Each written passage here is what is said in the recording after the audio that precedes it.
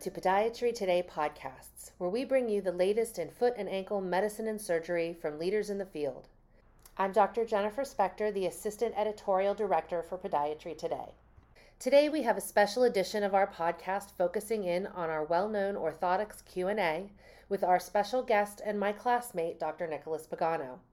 In this episode, he will guide us through his experiences and understanding of orthotic therapy in the pediatric population. Dr. Pagano is a fellow of the American College of Foot and Ankle Surgeons, and he's the course director of the Pediatric Foot and Ankle Orthopedics course at the Temple University School of Podiatric Medicine. He is the vice president of the American College of Foot and Ankle Pediatrics. He practices with Barking Dogs Foot and Ankle Care in Conshohocken, Pennsylvania. Welcome, Dr. Pagano, and thank you so much for being with us today.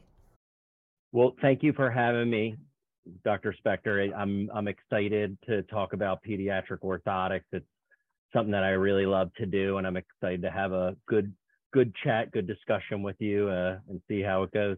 Well, we're excited as well. I think the first thing we'd like to start off with today is, can you tell us a little bit about how you decide when a pediatric patient might benefit from, say, a custom orthotic as opposed to an off-the-shelf device?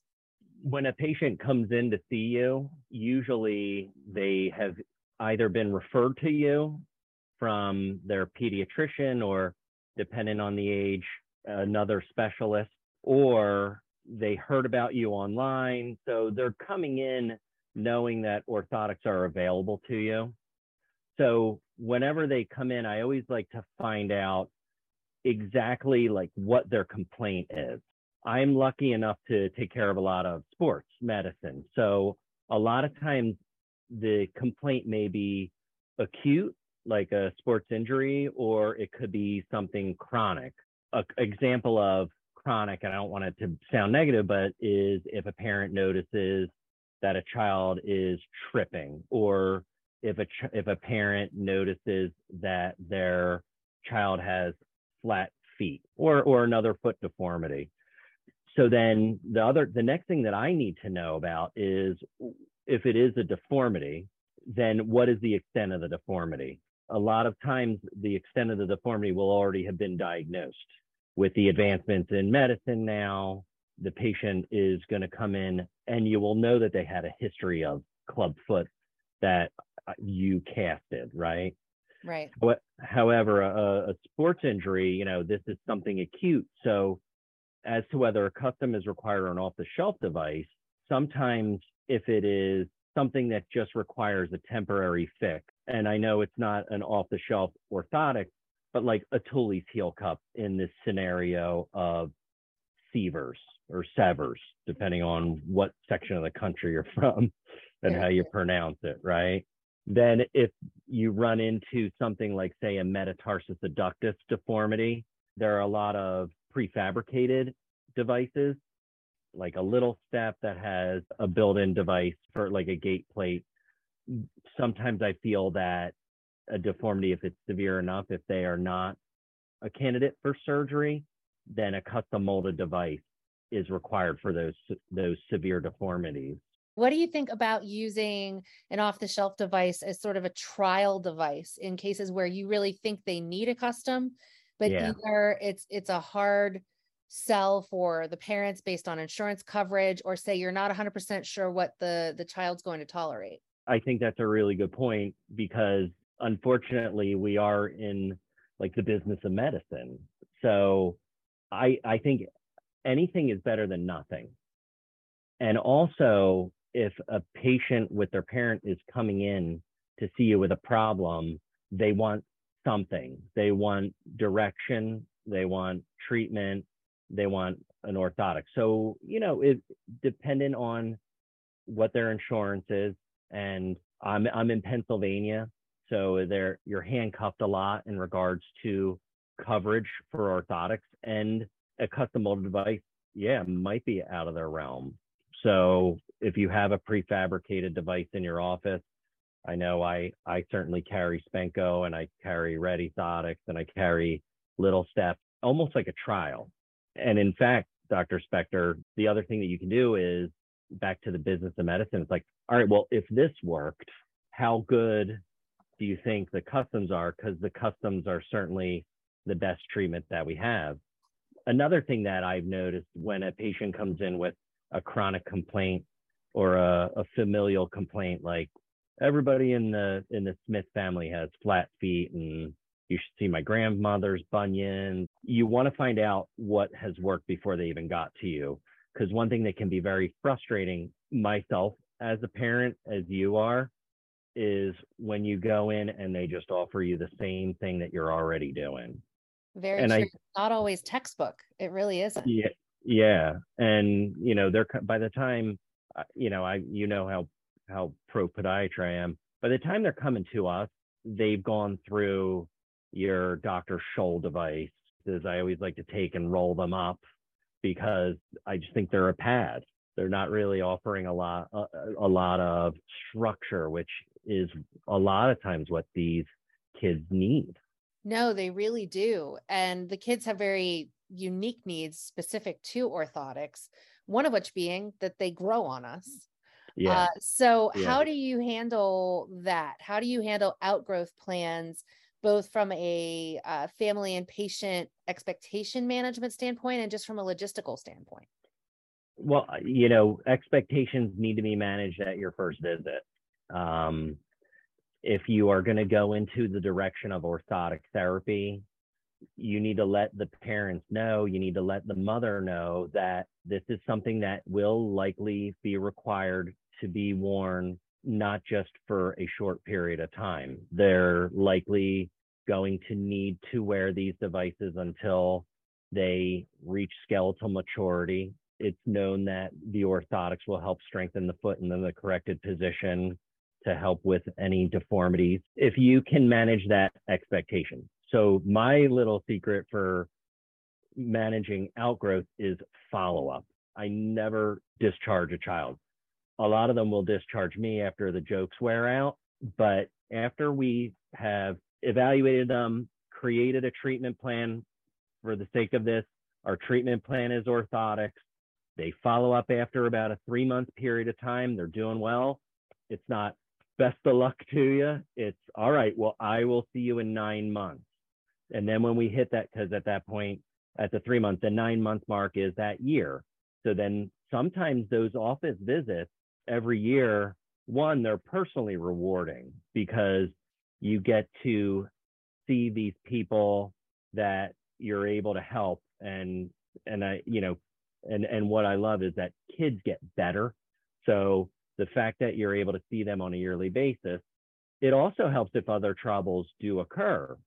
Maybe your management's not working and you need to then, like we talked about initially, now you need to go to custom because you're not addressing the deformity appropriately with your prefabricated device, or maybe the customs that you created for that patient need to be adjusted. So the way that I monitor outgrowth is one with follow-ups. And our teacher, Dr. J, Yes.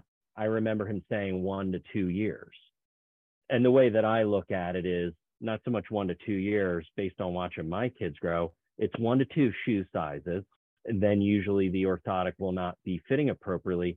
But also 2 other things that I like to think about is if the symptoms return, then you know that the orthotic is not providing support.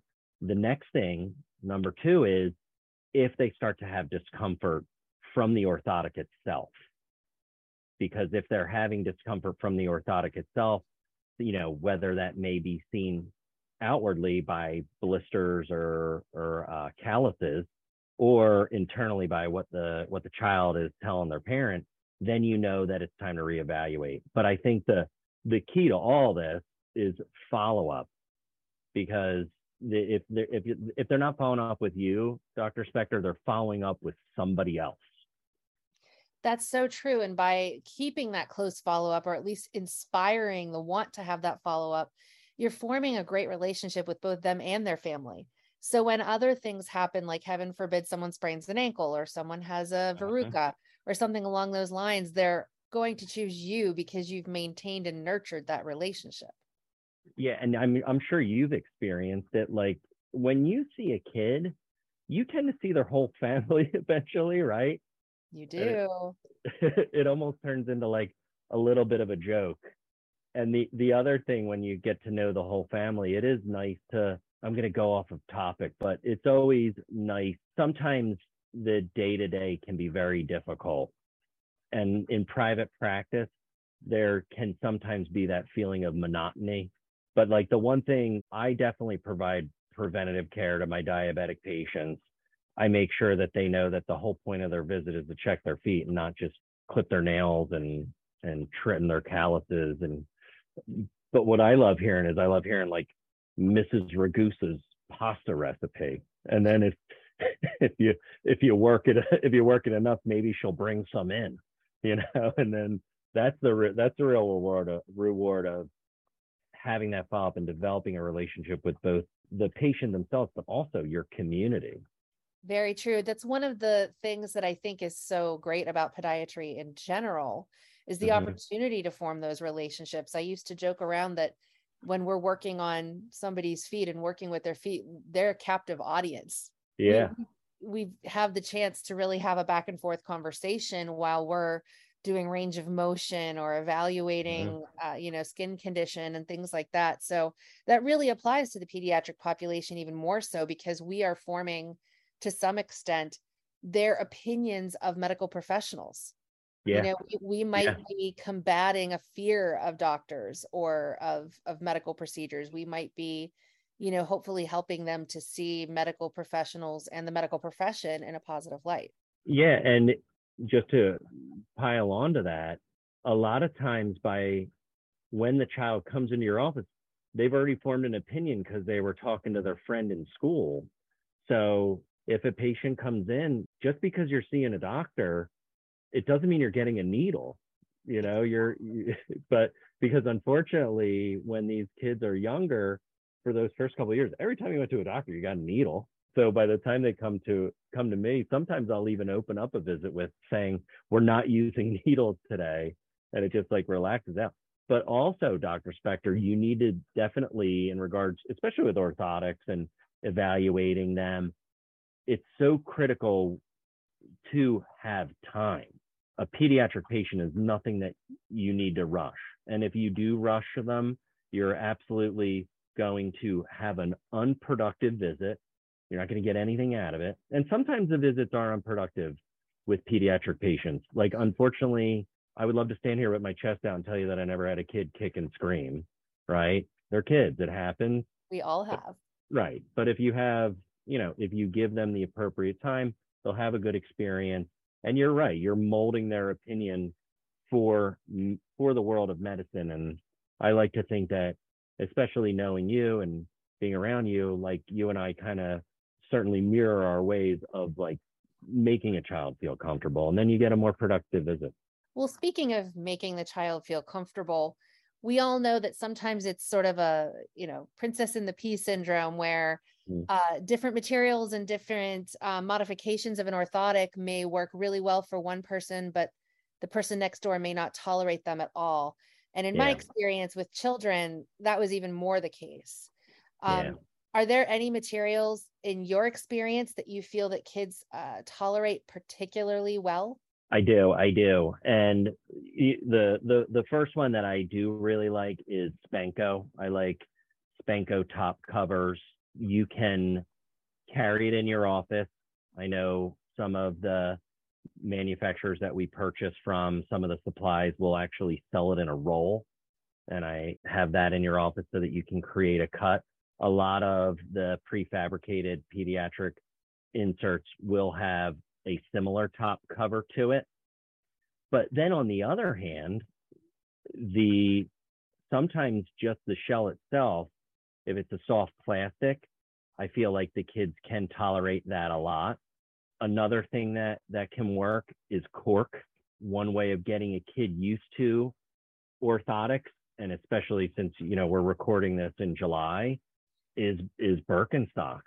Two things that Birkenstocks taught me, especially this summer, is that cork can be very well tolerated in kids, but also now Birkenstock makes it very similar to a Spanko one that we have, that is one-piece EVA. That thin cushion that makes running shoes so good, the texture and the material also works really well. One thing that I found can be helpful is if the child is used to wearing sneakers, which they all are, if the sneaker that you're going to prescribe or fit them with their orthotic has an insole, just have them put the insole on top of the orthotic. That'll give you an idea what they're going to be able to tolerate, right? No, it's very true. And then in the end, that tends to be a positive point to the family, especially for kids that, depending on their school requirements and their Mm-hmm. preferences, because they all have very distinct preferences, a device like that is going to be more versatile among multiple shoe types. Yeah. So although the thick, cushy top covers really are very comfortable for many people, sometimes, at least I found, the bulk of that could be somewhat prohibitive. Well, yeah, I don't know if in your experience, but I think the most common complaint about orthotics is they don't fit in this shoe, Dr. P. It's a difficult complaint to handle because I know the answer is you just got to go a half size up or maybe switch to a wide. And it's a lot easier for our pediatric patients because a lot of times their shoes are very wide anyway, and they're going to grow out of that shoe anyway. So to get a half size up is not a terrible, terrible deal. However, when you get past like the children's sizes and you're still dealing with the pediatric population, like stuff gets real when their shoes get to be above $70 each time you need to buy a new one. So it's a matter of, I think, going back to what we talked about earlier. It's about managing expectations when you're going to provide that therapy, and know you may need to purchase a new pair of shoes in order to accommodate these, and just letting them know. And I think that, like we said in the beginning, when you do have those expectations managed and it's like out front there and it's not a surprise, people are like, oh, all right, like no problem, I can do that. I think that having the right shoe for the right orthotic is sometimes half the battle. And Yeah. unfortunately, we have a bit of a war on our hands sometimes when we're talking about youth sports and footwear. Yeah. So how do you handle those challenges when we're talking about things like cleats, things like dance shoe gear, where they're not going to fit a standard custom orthotic? I think one thing that is important if you're dealing with sports and you're dealing with custom made orthotics, to have a good lab. A lot of times your lab will have a program where you could send a sports shoe, cleat, or whatnot that the child is going to wear, and they can fit it to them with the way that they construct the orthotic themselves. And that's honestly, Dr. Spector, that is the perfect scenario, but not a scenario that is available to all of your patients. One of the things is that, in sports, the orthotic is really focused on controlling the rear foot. So you may need to make a consideration if, let's take track, for example, and it's a sprinter. If it's a sprinter, and if you ever see a Nike sprint cleat, like there's nothing on the back at all. Like it's just a rounded heel and the spikes are at the very end. So for handling custom molded or prefabricated orthotics for something like that, you have to know what the function of the orthotic is going to do. Long distance runner, soccer player, basketball, sports that are going to require heel strike. Now you can get cooking, right? You and I before talked about dancers. You had a really good point about outside of the world of sports, and you had mentioned to me that you try to control outside of sports, which I thought was brilliant. I found that in many cases, it was just physically impossible to have a truly biomechanically sound insert or orthotic in something like a floor ballet slipper or a Mm-hmm. point shoe or a jazz boot or things along those lines. So a lot of times what we would do is we would focus on proper biomechanical control of that patient's needs outside of the dance studio in their everyday shoes, school shoes, Mm-hmm. sneakers, things like that, to control whatever the biomechanical issue is. A lot of times posterior tib tendon dysfunction. Then what we would do in the dance shoes is we would add individual features to control whatever we could at the time. That was many times an arch cookie. That could have been a metatarsal pad. That could have been something to, offload a digital neuroma, something along those lines. Again, like you said, exactly taking the sport and the function into consideration. And among dancers, there's so many different considerations depending on the division of dance and where the stresses lie. Certain dances do have a lot more heel strike involved. Other ones, it's all 4-foot weight bearing. Yeah. So it all goes across the board, I think, for all athletes to understand the mechanics of that sport Yeah. and what we can do for them during that sport. One real unique scenario that I was in once was Irish dancing. Really? And I am 50% Irish, so I'm very proud of it, but I am not a dancer at all. But the uniqueness and the beauty of the Irish dancing is that they stay very straight, and it's primarily just hammering away at their feet. And the only thing that I could make work was metatarsal padding, because the way those shoes are specially made. Another thing that I've been able to do is with my soccer players, just utilizing the soccer cleats now have actually almost like an anklet boot, like a Lycra anklet boot. So you can get away, you can accommodate a lot of things there. If it's too thin, you can add padding, like you had mentioned, long arch pads, metatarsal pads, or whatnot. But I also have been able to get a very slim 3/4 length orthotic without any top cover. And if you think about in a soccer cleat, in regards to needing a top cover, you are just running on a cleat when you're in a soccer boot. Another thing that I've noticed was in hockey, I had a referee that was working with kids sports, and he told me about a thing called Shock Doctor, and it's a prefabricated especially for hockey. So then building on that, I had to go to one of the soccer stores in Berwyn, which is around Dr. Spector and I. People are well aware of the purpose of orthotics, because in there I saw, and I took a picture, prefabricated orthotics for soccer cleats, to which I think to myself, why didn't I not come up with this, right? This is like your Shark Tank moment. But another one that can be helpful, I am usually not a proponent of the dress style orthotics, just because I feel like they're not controlling you biomechanically. And I'm sure, I'm not trying to split a room or open up a can of worms. I'm just saying from my own experience. Right. But like a Cobra design, with that's a really flexible, functional, low profile orthotic. And I have found that has been helpful with my athletes. I think it goes back to the same thing you mentioned earlier in our talk, was something's better than nothing. Yeah. And again, managing expectations, it all goes back to that. You may have to say, listen, this is not the most ideal situation, but if it is absolutely not possible to have shoe gear that will accommodate what is needed, then what can we do to get you some level of intervention?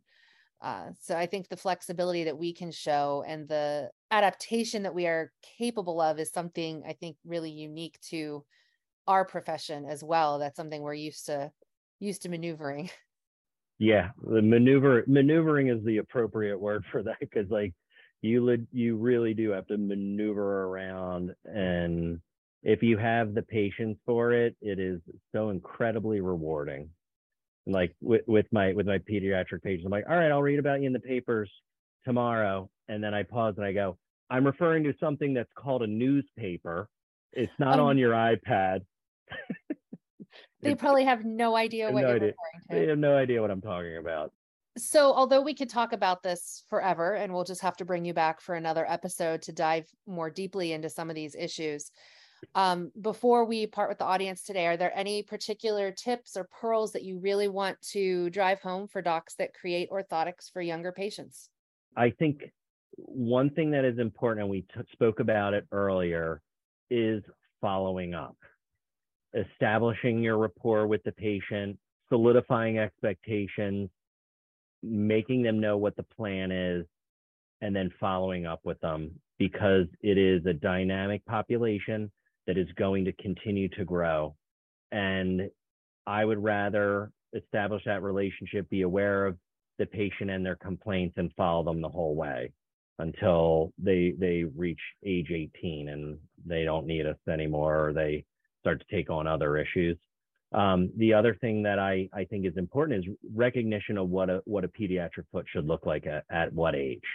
And I mean, that is completely out of the full scope of this talk, because if you wanted, I can line up one of my lectures from school and we can do this for 2 hours and we could probably fall asleep. But I'm a big fan of Dr. Val Massey, God rest his soul, but his rule of sevens and being aware of the position of the heel, and being able, if you are going to do a custom molded orthotic, being able to calculate that into your actual orthotic for any posting that you're going to do. Also be aware that a pediatric foot should be fat, flat, and floppy until they're 7. So that is something to be like to always have in the back of your head. And then the most important thing in regards to creating orthotics for kids is parents. You know, how when they talk about real estate and like, what's the number one thing in real estate is location, location, location. I do feel in treating pediatric patients, doctor, that it is parents, because, you absolutely the parent absolutely needs to participate in the care of this patient. This is not, especially in the younger ages, whether it is the home exercise program to stretch so that the orthotics function properly, or reinforcing the need to wear the orthotics. Because if you lose that parent, you've definitely lost the child and the ability to treat. I have found that there are definitely certain situations where you can be the dominant, right? The doctor is the master. But those are usually for acute things where it's like, and as there's a fracture, we need to go in and fixate it. There's not really room for any discussion. But something like an orthotic program is going to be a huge investment in your time, and you need a huge investment from the parents. So education of the parents is just as critical as education of the child patient. And then another thing that can be very helpful is, as a proud member of the American College of Foot and Ankle Pediatrics, going to our 7th international meeting, which is going to be located in Rapid City, South Dakota, September 15th through 17th. And, I've been privileged to go to a lot of these meetings. And if you are into caring for pediatric patients, imagine just getting to go away for a weekend and hanging out with other podiatrists, orthopedic surgeons, and international people and international physicians that come to the meeting. And it's fun, and you get to see the national parks, and you can hang out with Louis DeCaro and the whole crew. But that's always, I have found, and I guess this really goes into my pearl or tip, Dr. Spector, you've got to go back to the well and constantly be learning, because, much like that newspaper that I referenced a little earlier, things are changing and you got to keep up with it for sure. Definitely. And when you're looking at ways to learn about these specialties, the specialty organizations tend to have conferences, I've found, where the faculty and the attendees are just so enthusiastic, and really love what they do. So it's contagious. And that's the great thing, is you can definitely come away with a lot of great information that you can apply in your practice the next day. Thank you so much to both Dr. Pagano and for our listeners for joining us today. Don't forget to check out other episodes of Podiatry Today podcast, both past and future, on podiatrytoday.com, Spreaker, iHeartRadio, Apple Podcasts, and more.